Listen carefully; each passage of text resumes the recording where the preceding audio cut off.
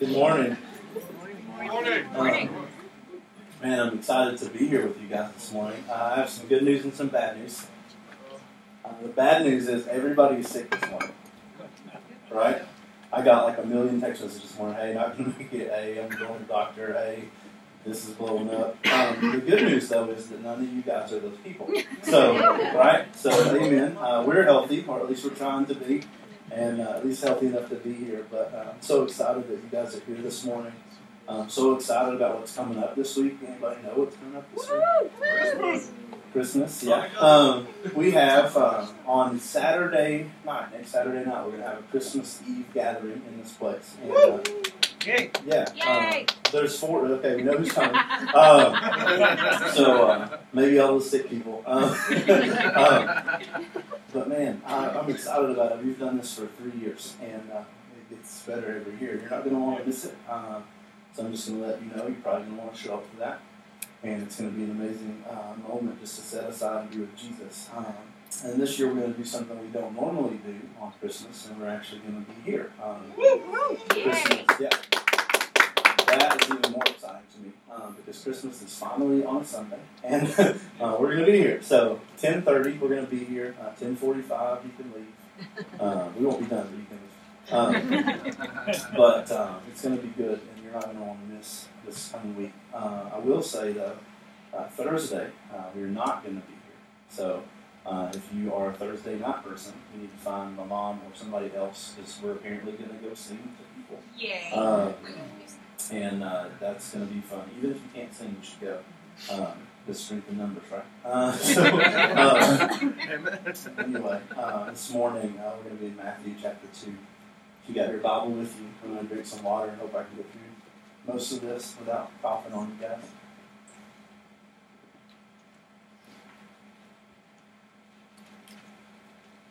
Since I just announced everything in the world, I'm going to pray again really quick because my brain is not always in a good spot. Father God, this morning, I just pray, God, just calm my heart, focus on what you want to say. God, this morning I would get out of the way, and I would just move out of the way. And God, you would just say whatever it is this morning you want to say. God, that we wouldn't miss a thing that you have for us this morning. God, this morning you would remind us that your story is greater than our story. And God, even though it's maybe not a story about us, we can take a part in it. God, this morning we love you and thank you. God, we just want power this morning in your word.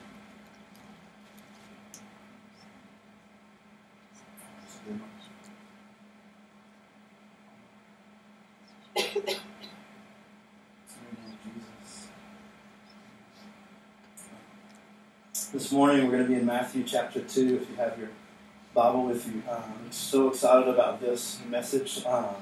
You guys probably are going to rebel in just a second because this is not necessarily a Christmas message. We've been kind of going through the Christmas story kind of chronologically, actually, and starting in John chapter 1, which in my opinion is the best Christmas story because it happens before Christmas. And then we moved on to the angel's announcements of the birth, and this morning we're going to talk about what most of you guys know as the wise men. I just want to throw this out there before we get started. The wise men did not show up at Jesus' birth. So if you've got the little nativity and it's got the little kings in it, you can go move them and bring them back 2 years from now and just set them right there with 2-year-old Jesus, and that'll be great. But this morning, I still want to talk about this in kind of the spirit of the moment. A few weeks ago, we started the series, Journey to Bethlehem, and we're kind of still going there. And we started out with John chapter 1, and it starts out with this amazing line, and it's in the beginning was the Word. It echoes actually Genesis chapter 1. Genesis chapter 1 is in the beginning was God. And in John, we start out in that same beginning, or maybe even more literally before the beginning. And before the beginning in Genesis, we have God, and before the beginning in John, we have the Word, and these two things we find out exist together and are together. And really, if you read on, you figure out that this Word is Jesus, but this Word is so much more. And this Word is literally the voice of God. Imagine that. In the beginning was the voice of God. And this word also is a Hebrew word that is logos, and it means the story of God. In the beginning, or before the beginning, there was this amazing thing called the story of God. And everything that you've ever experienced, everything you've ever known, everything you've ever tasted, touched, seen, smelled, came out of this story of God. None of that stuff exists on its own. None of that stuff exists independent from the story of God. Every tree, every landscape, every ocean, every sunset, everything you've ever experienced exists inside of the story of God. None of that stuff can exist outside of it. And we see that in Genesis chapter 1 and in John chapter 1 that Jesus breathed the story of God off the page.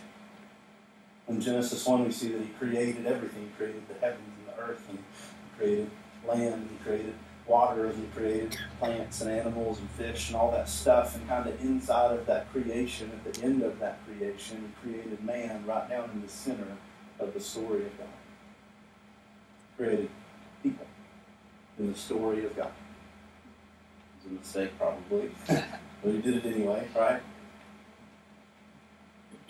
And man lived inside of the story of God for some period of time. It doesn't give us a whole lot of dates in between Genesis 1 and Genesis 3. It could have been 24 hours. It could have been hundreds of years. It could have been anything. I don't think it was that long because I messed up pretty quick. I assume that you probably did too.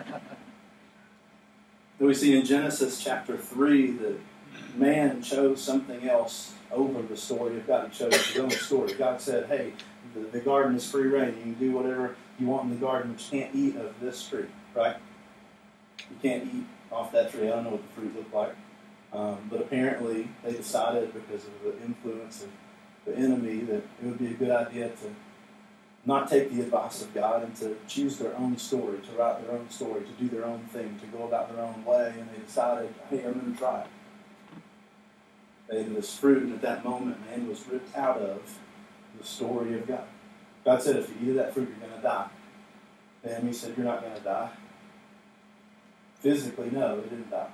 But spiritually, they were separated from God. They had such relationship, such intimacy in that moment. And at the moment they chose their story over the story of God, intimacy was ripped out of their hands.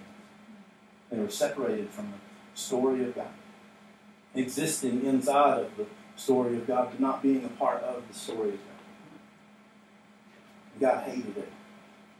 Can you imagine going to the garden that day, even building up to that day, knowing there's going to be a day when I'm going to walk in this garden, and instead of my children running to me, they're going to run hot.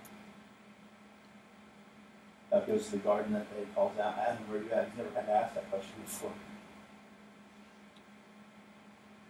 And Adam proceeds to say, God, I chose me over you. Chose my story over your story. Adam was spiritually dead and separated from God. There was no way he could climb back into that story.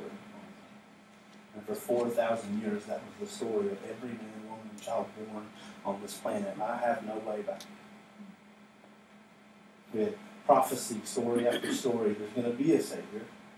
There's going to be a Messiah. There's going to be someone that comes, and he's going to set up the kingdom of God, and then you can come back into the story. But for 4,000 years, we just couldn't have that relationship or that intimacy with God.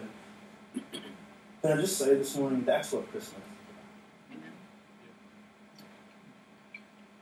We were separated from the story of God. But on Christmas, the author decided to get down on the pages of the book, inside of the story, because we couldn't come out. So he dove down into the place where we were so that that separation wouldn't have to exist anymore. And so that we had a way, an invitation back into the story of God. And that's what we've been talking about the past few weeks. And this morning in Matthew 2, we're going to talk about the same thing. In Matthew chapter 2, it says, after Jesus was born. So for those of you that are skeptical, this really is after Jesus was born. Actually, it's probably a good chunk of time since Jesus has been born. Maybe even up to 2 years after Jesus was born. But after Jesus was born in Bethlehem of Judea. Now Bethlehem is, if you've been around church a while, is where Jesus was actually born at. We had a story last week where they were in Nazareth, and it was in the northern kind of part of Galilee, and now they're in Bethlehem of Judea, which is the southern part of Israel. And if you come Saturday, I'll tell you how they got there. Anyway, they changed locations, but Jesus was born in Bethlehem of Judea in the southern part of Israel in the days of King Herod. Now, King Herod is not necessarily the greatest guy in the world, but this story does exist inside of his reign. King Herod is King Herod the Great, who reigned from 47, I think it is, BC to like 3 BC. If you're a history nerd, that's cool information for you. If not, sorry. But he was a king that was not necessarily a Jewish king. He was raised as a Jew. His parents brought him up in the Jewish religion, but he was an outsider. He was an Edomite, I think it was. Somebody that maybe had no claim to the kingdom of God, definitely had no claim to the kingship. He wasn't from the line of David, but when the Romans invaded, he somehow became their guy. And the Senate in Rome decided that King Herod was going to be the king over all of Israel, so they set him up in this kingship. Now, some of you guys are like, why do I care about that? Why does that even matter? Well, I just want you to know that this is a real story. This is not some fairy tale that somebody wrote down on a page, and God's not afraid of you to fact check him. That's why he includes real people that are historical figures. And that's why King Herod's in here. It's not maybe a story about King Herod, but it's a story that says, check me. My son really was born. The Son of God really did come down. And he came down kind of in this window of time. And it says that during the days of King Herod the Wise, or while King Herod was the king, wise men from the east arrived unexpectedly in Jerusalem. Now, these wise men is a word, magi. And what they are basically is pagan, sorcerer, astronomers. They're not kings. Some of you guys are like, no, there's a song about it. It's you're boring. That's false. I don't know who wrote that, but he made some lies for you. They're not kings at all. They're pagans. They don't follow the Jewish religion. I think it's like Zoroastrianism or something. I can't think of the real word or could pronounce it even if I could. They're from a different religion. They're sorcerers. They're actually known for that. And they're astronomers. They're people that spent their life growing up studying the stars. They probably had giant maps of the stars, and they knew where this constellation was or this thing was, and they knew in December where it would be over the earth versus January it would be over the earth. There were people that made their living predicting the future basically based off what the stars would say. These are those magi. And they arrived unexpectedly in Jerusalem, letting us know that this wasn't a common everyday occurrence. These men didn't just come by and visit every once in a while. Jerusalem was the holy city of God. It was the capital of all Israel. This is where the temple of God was. This is where the most religious people on the planet worship their God. And in the Old Testament, it says several times, over and over and over again, you know who's not going to be around God? Sorcerers. You know what you should do? Check Exodus, I think it's chapter 22. You know what you should do with sorcerers? You should execute them. You should kill them. If you're a sorcerer, you don't want to just ride up into Jerusalem. That's what you need to know. It's not going to be a welcoming place. You're not going to have a little parade when you come up in through there because they don't like you very much. So you can imagine this wasn't something that these men would just come about and do every once in a while. This was an unexpected thing because people like this weren't welcome. And they arrive unexpectedly in Jerusalem, and people are probably already staring at them weird. And when they get there, they're saying this thing, or they have this message. Where is he who has been born King of the Jews? Now, can you imagine this message? You've never heard about this new king. You've never heard Herod's having a baby. There's no information that you know that says that there should be this new king of the Jews. So these people ride into town telling the story, and you start talking. What are you talking about? Didn't hear Herod was having a baby. I didn't know there was a new king. Actually, I'm pretty sure Herod is still the king. I don't know where you're getting your information, sir. But Herod is the king here in Jerusalem. And you probably should watch out saying stuff like that because you're a sorcerer and we don't like you anyway. And here you are spinning this new message. It's not good. Have you heard there's a new king? What about you? Do you know anything about a new king? I've not heard anything about a new king. Have you heard anything about a new king? And you kind of imagine how people talk, right? You know, like if I told somebody a story this morning, and by next Sunday morning, probably most of us would know that. That's how information travels. And so the whole town kind of gets in a buzz about this message. These weird guys just showed up and talking about some new king. Like, what are they talking about? You know anything about this? So they pull up into town and they start asking this question.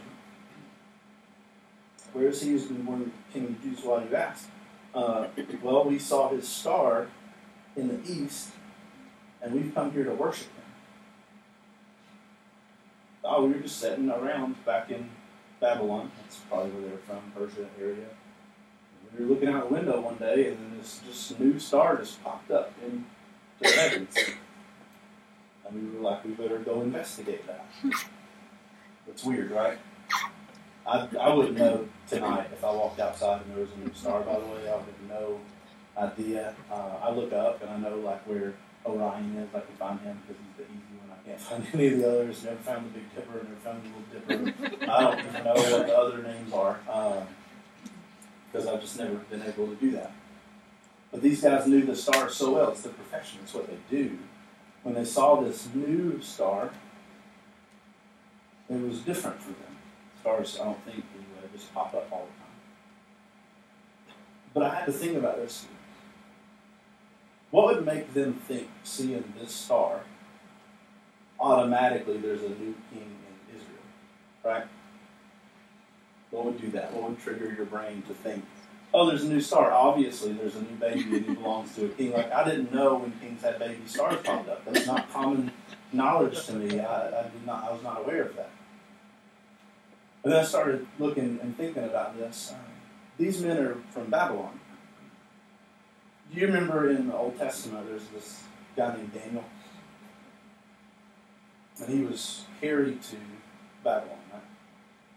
He was set up as kind of their chief over all these Chaldeans, all these sorcerers. He was set up as the guy in charge of all those people because he was able to do this amazing thing.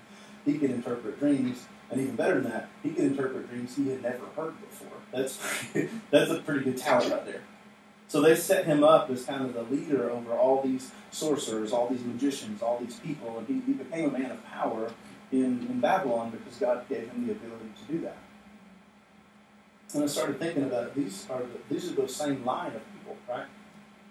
These are the same line of sorcerers, magicians that kind of Daniel was over inside of Babylon. But Daniel was a man who was a devout Jewish man. He was a man who followed God. So somewhere along the line, when Daniel, way back in the day, was around these men, he was telling these stories, right? Oh, I'm a Jewish man. I know we're in captivity right now. I know this looks crazy, guys. I'm a slave and I'm ahead of you guys. I don't know how that happened. Sorry about that. But one day, my God is going to send a rescuer. So I don't know if we'll still be in Babylon like when all that stuff comes about, but I just want to know, like, there is prophecy. Like, we've had people say a Messiah is coming, a Savior is coming, and when he comes, man, he's going to rescue all of us from all over the world. He's going to set up this kingdom of David, this everlasting kingdom inside of Jerusalem. These people have probably written some of these things down, and these men come across some of these prophecies because they're knowledgeable men, they're wise men. And when they see this star, something triggers. Do you remember reading that?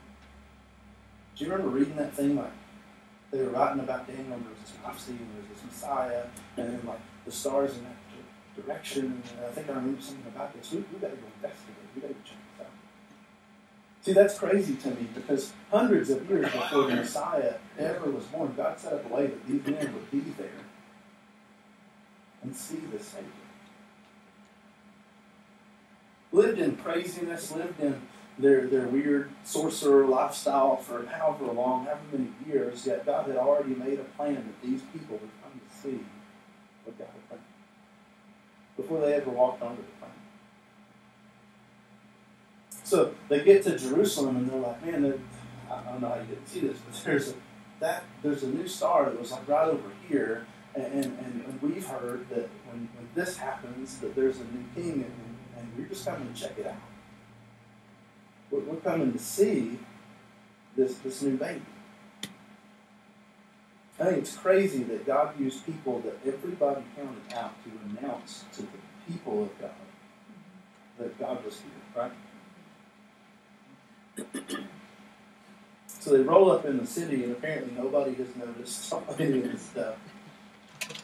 And they ask this question, man, where's this new king? We've come here to worship. And it says in 3, when King Herod heard this is how you know news travels fast in Jerusalem. A bunch of gossips.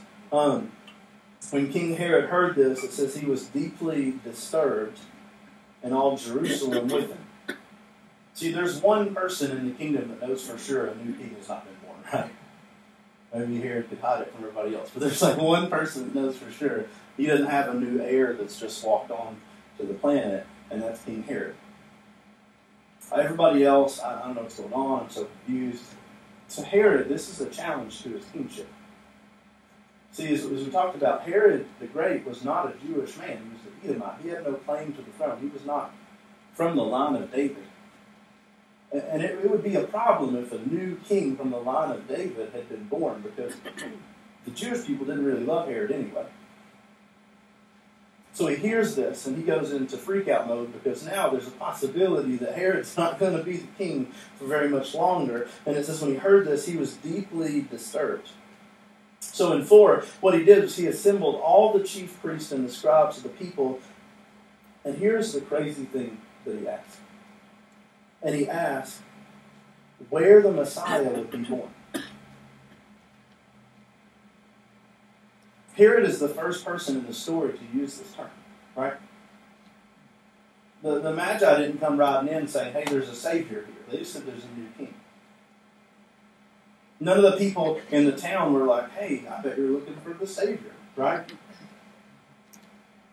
But Herod hears this, and he's been raised as a Jewish man, probably by the best teachers that money could buy. He knows the law probably better than most common Jewish men and women. And he hears this, and the first thing he thinks is, oh man, the Savior is here. It seems like it would be a really great story, right? Herod, an outsider who had no claim to the people of God, he notices that, man, the Messiah is here, and he sets up this expedition to go find him, and they bring him back, and they set him as king. It sounds like it's going to be a great thing. That's not what happens. But he recognizes immediately, man, this is the Messiah. So he calls together like all the best priests in the whole city, all the best teachers in the whole city, and the scribes, the people that sit around and write the Bible all day long. They know the Scripture better than anybody else on the planet. And he calls all these people together, and he says, hey, I just got a question. When the Messiah is born, where is he going to be born at? You think light bulb. Why do you want to know that, right? Somebody. There's a room full of very intelligent people at this moment. Why is he asking? And they answer back. In verse 5, in Bethlehem of Judea, not only am I going to tell you like the area, in southern Israel, but the town. So he's born in Bethlehem. They told him, because this is what was written by the prophet.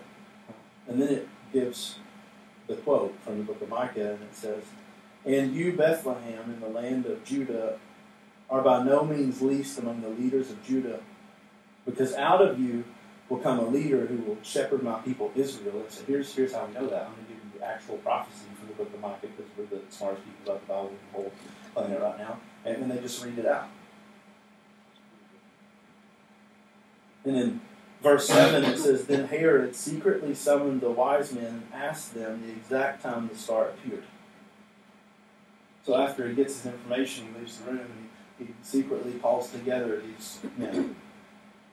And he asked this question, hey, when did that star appear? How long ago has that star been there? Now this is a very tricky question on his part. Because who cares, right? If he's born, he's born. We can go there and we can find him. But he's not interested in finding the Messiah so that he could set him up as king. Herod, in this moment, and I'll show you where here in just a second, is actually trying to figure out how old the Messiah is so he can eliminate the problem. If you read on just a little bit later, it actually talks about how Herod goes into eventually Bethlehem and he kills every kid from 2 years old and younger. That's how we know that Jesus could have been up to 2 years old. He goes in and he has every infant slaughtered in the city. Now, Bethlehem's a small city. The reason this is not a historically significant, like front page news kind of thing is because at max we're talking probably 20-ish kids. But he goes into the city and every baby male child under the age of 2 he has killed, because Herod in this moment is not interested in going and worshiping the Messiah. Herod in this moment is concerned with preserving the kingship. Now, can I just throw this out there because I feel like this is very important information. If Herod knew enough, hearing there was a star and these men are here to know that this was the Messiah that was born, he also knew enough to know exactly what the Messiah would be, right? Maybe he didn't get the whole picture of the cross, but he knew that this was the guy that was supposed to come in. He was the promise of God. He was supposed to come in and set up this new kingdom of David and liberate Israel from whatever oppressors there would ever be and set up an eternal, everlasting kingdom. He knew the promise of God, and he was willing to, for his own purposes, stamp out the very promise of God. This is the best example I can find of I'm going to choose my story over God's story. God for 4,000 years had been writing a story. I'm sending a Savior. I'm sending a Savior. You people just wait. It's going to be an amazing thing. He's going to come. He's going to liberate you. He's going to pull you out of captivity. And it's going to be an awesome, awesome thing. For 4,000 years, this had been the plan. People have been looking for this for 4,000 years. And Herod decided, man, my story is more important than God's story. So at the cost of not only me, but at everybody else, I choose my story. Right? I don't care what happens to him or her or him or her or him or her or anybody else on this whole single planet, because my story is the greatest story. That's Herod's mentality in this moment. So Herod calls these guys together and he says, hey, where'd this star appear? Now, how long ago was it? In verse 8, it says he sent them to Bethlehem. They had no idea where they were going. They were just trying to get to the star, and the star led them to Jerusalem, right? So Herod says, I figured it out. I asked. Here's where the new king is. The new king is in Bethlehem. Now, if the old king's telling you where the new king is, there's probably a problem, and you should red flag that. But they didn't.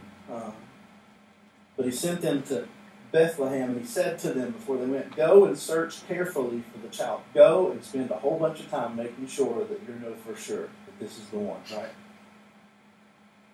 And when you find him, I want you to send word back to me, and I'm going to come and worship with you. It sounds amazing, right? Man, that's great. I'm so glad you guys are here. I didn't realize the Messiah was born. Thank you for that information. He's in Bethlehem. You go find him, and when you find him, send word to me. I just want to come worship him. I just want to come and worship this baby. And 9, it says, after hearing the king, they went on their way. They left. And there it was. The star they had seen in the east. This is probably my favorite verse in the whole Bible. You guys are like, that's dumb. It's a horrible verse. It's kind of crazy, isn't it? You're not getting a picture of me. They came to Jerusalem. Somehow in that mess, they lost the star. These guys are astronomers. That's like what they do for a living. And they get to Jerusalem and they're like, oh man, that star is gone. I have no idea what just happened. We better ask some of these people where the king is. And they talk to everybody. They walk out.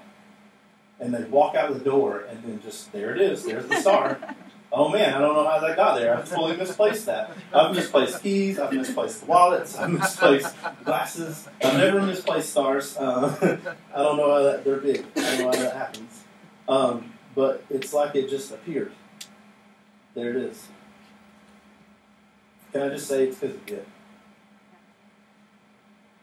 There's no way in the world this star was in the sky and even lost it. That's what they did.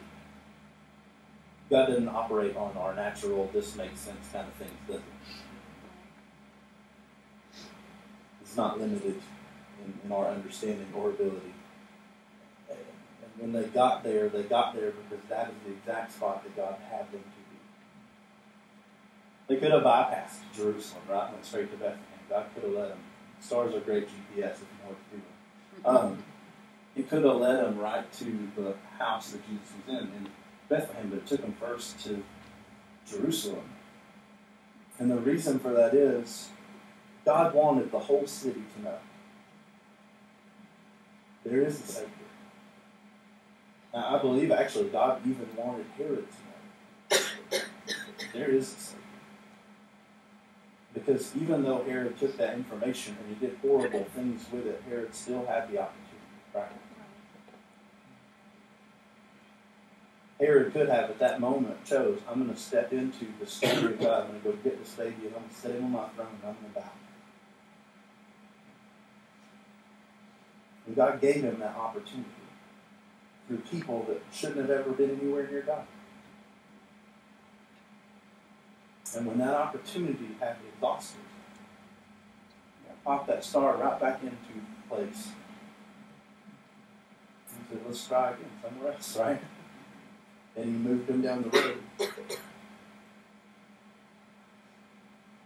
And it says that the star they had seen in the east, it led them until it came and stopped above the place where the child was, about 6.5 miles away in Bethlehem.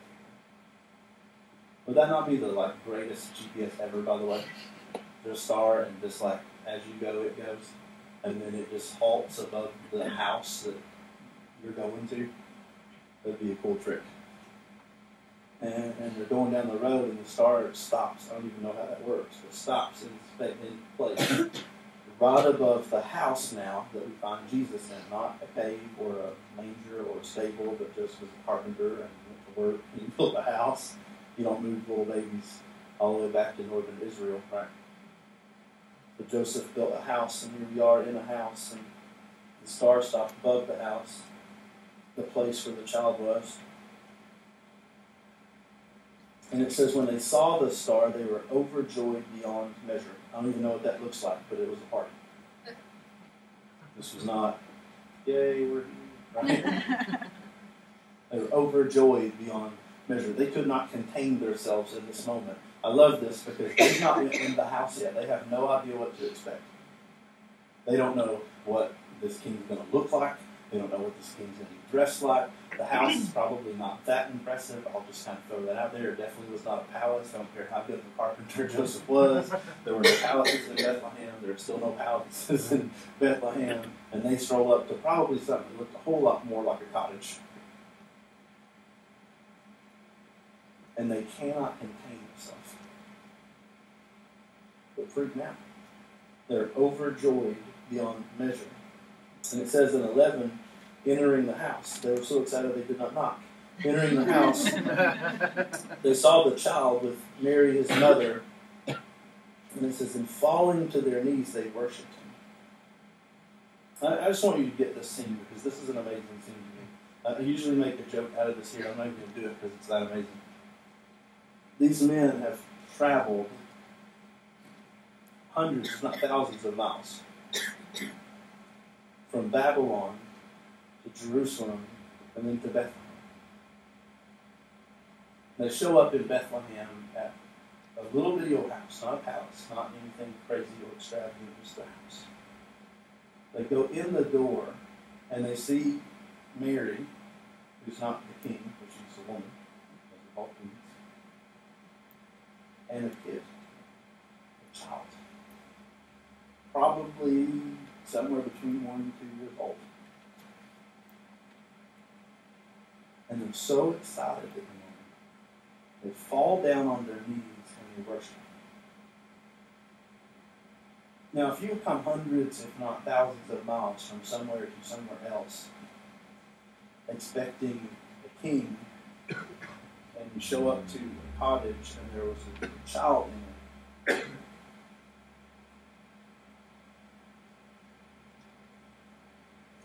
you wouldn't fall down and worship if you were disappointed, right? If you felt like that's not fulfilling of your journey, you wouldn't fall down and worship, right? Actually, if we just brought out a little kid here, and just set him on the stage, I don't think anybody would fall down and worship this morning. Hopefully not.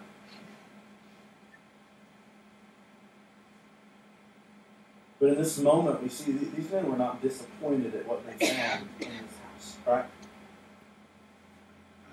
To the point where grown men fall down on their knees and then probably to their face. And they worship this child who's probably just playing in the living room, right? Jesus is not sitting on a king surrounded by a big chair surrounded by gold. This is not some elaborate palace. This is not got servants all around and an army making anybody do it. It's just Jesus in a cottage with his mom. And these men are so overjoyed by this that they fall down on their face and worship him.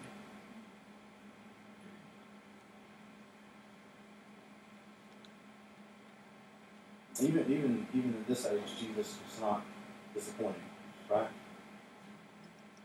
If these men at 2 years old, never experiencing the cross, never experiencing the tomb, never knowing that Jesus is sitting in heaven, right hand of the Father, can fall on their face and worship him,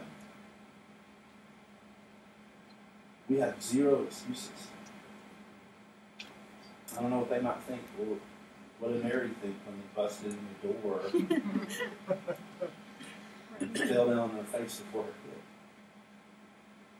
Dudes are weird.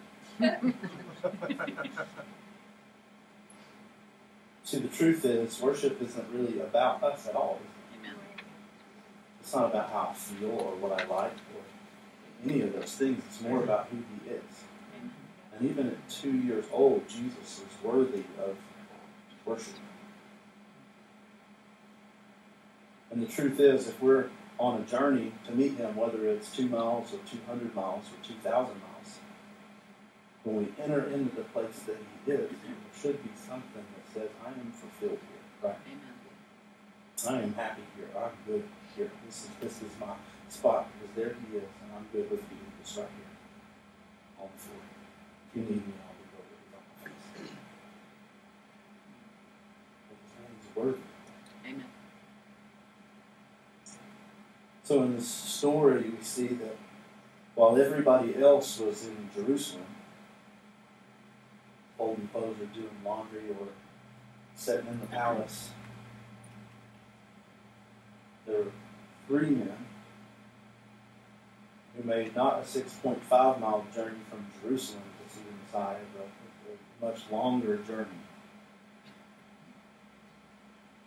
And while everybody else thought it's not worth my time to leave Jerusalem, do you not think at this point in time somebody was thinking, why did he ask me that question? Why did he ask them in this house? What's going on here? I heard these guys asking about a new king. You don't think some priest could put that together? You don't think some scribe who knows the Bible better than any of us probably ever will could put that together? And the difference was they just didn't hear.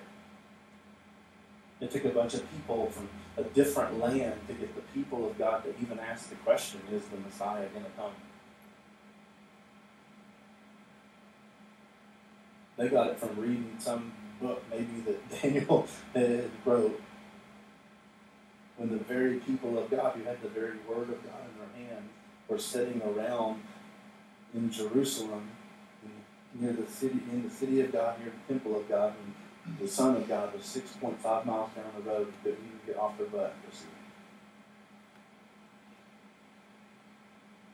And here these men are on their face before this little baby king. See, what I think is crazy about this story is the people that we find at the feet of Jesus, right? The people we find at the feet of Jesus aren't like King Herod and all his servants. Because King Herod was going to do his own thing. He's a very likely candidate for who should be at the feet of Jesus, but man, he would rather live out his own story. Who we find at the feet of Jesus are not the Pharisees and the Sadducees and the scribes, also likely candidates. They had the Word of God in their hands and in their hearts and in their heads. They knew it better than any of us ever will. They lived it better than any of us ever will, yet they didn't care enough to make the journey. All these were likely people. All these were people of the promise. All these were people that, man, they should have been there, right? Everybody would have looked at them and been like, man, they got it together. They should be there. Man, they should be invited into the house of the Messiah. They should be near the Messiah. But none of them were anywhere to be found. So God sent people that were the least likely. When my son's born, you know who I want to fill his story with? People that everybody else says can't be around. You know what you're supposed to do with sorcerers? You're supposed to kill them, right? At least talk about them. At least count them out. At least push them to the side. At least get them out of Jerusalem. Well, when Jesus is born, I'm going to invite him into his living room.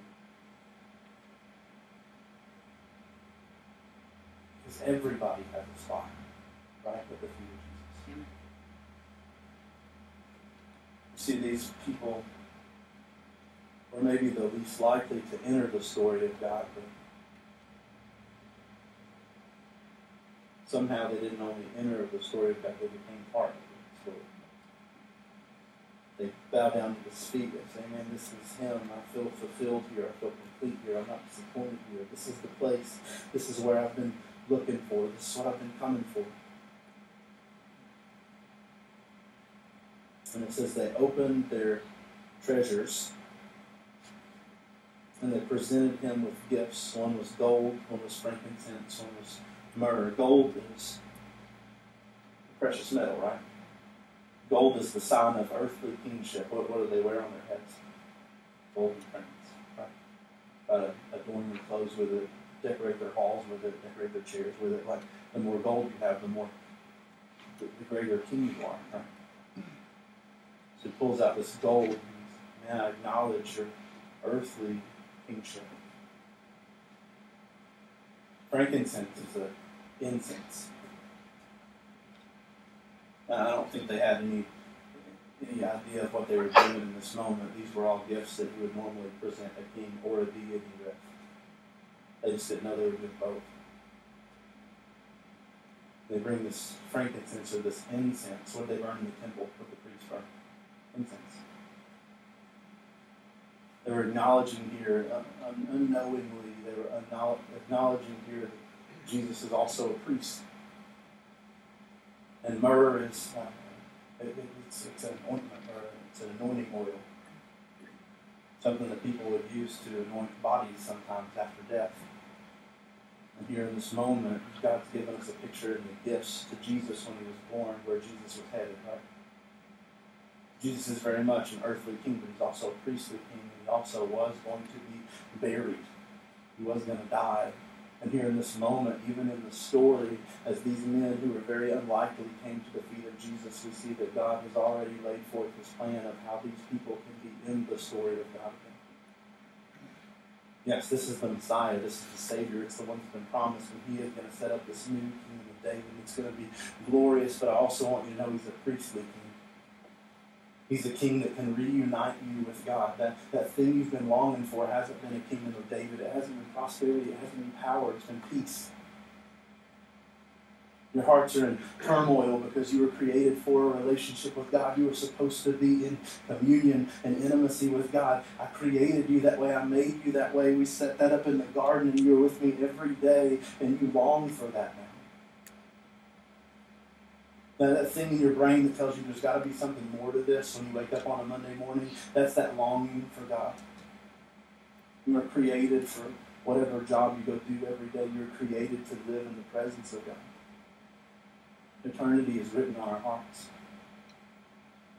And here in this gift, God says eternity is a possibility for you again. And Emmanuel, God with us, is here. But I also want you to know through the myrrh that he's going to have to die to make that a possibility for you. Even now, we think this little baby, nobody could imagine the cross, nobody could imagine the tomb, nobody definitely could have imagined the resurrection, but here in the gifts from these men, God's saying, yeah, my son is going to die. It'd be great if he just came to be a king, man. That'd be an amazing thing. Prosperity and peace. He'd be a really good king. That'd be a great thing. And it'd have been amazing if he came to be a priest, because he could have taught you more about God. You could have seen God in him and through him. That would have been an amazing thing. But for you to get back into the story of God, for you to get back on to my page, for you to get back into my story, he also has to die.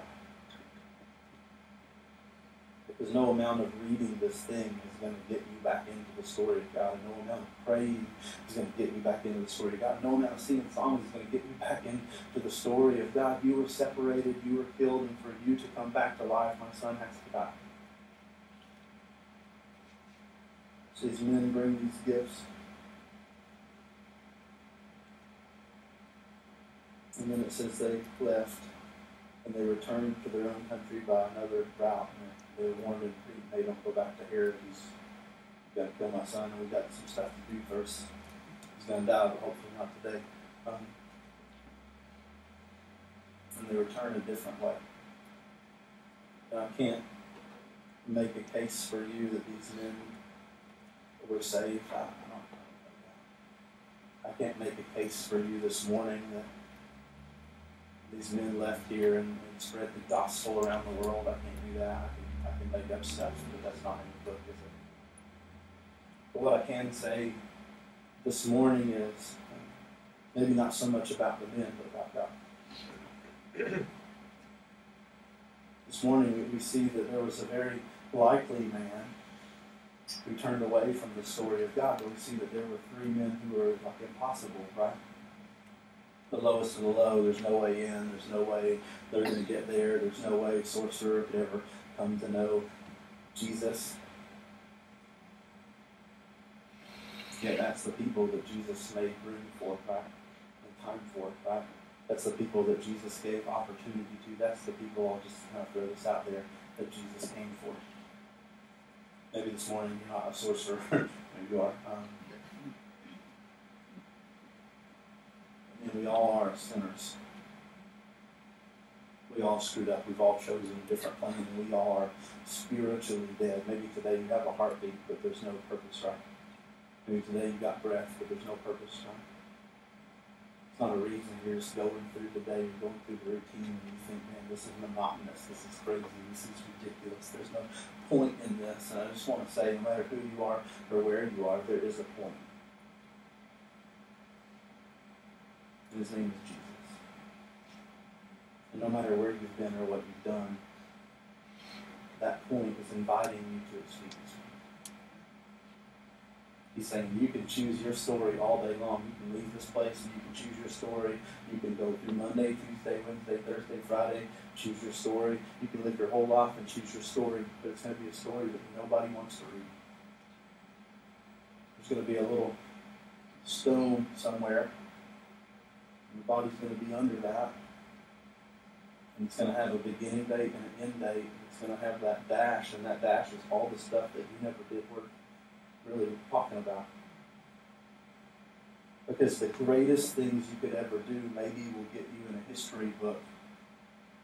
But one day all the history books are going to dissolve and burn away.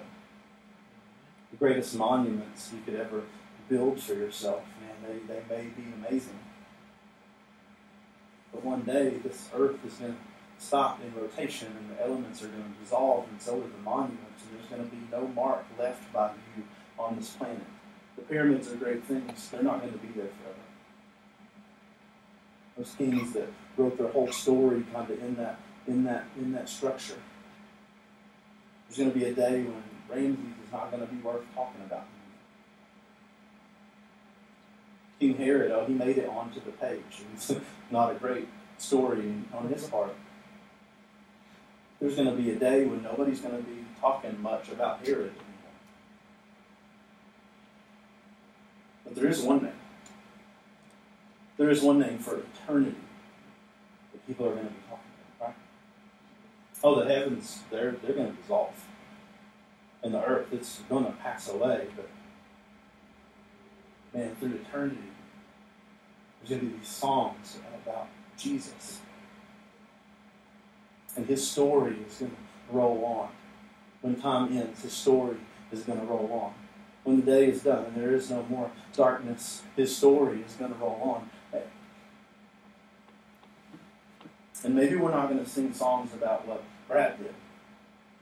I'll just let you know, Brad can be there and sing songs about what he did. This morning, did I just say the greatest thing you could ever do with your life is completely throw it into this story? You have the choice. You can build your monuments. You can etch out your little block of history. But one day it's going to be history.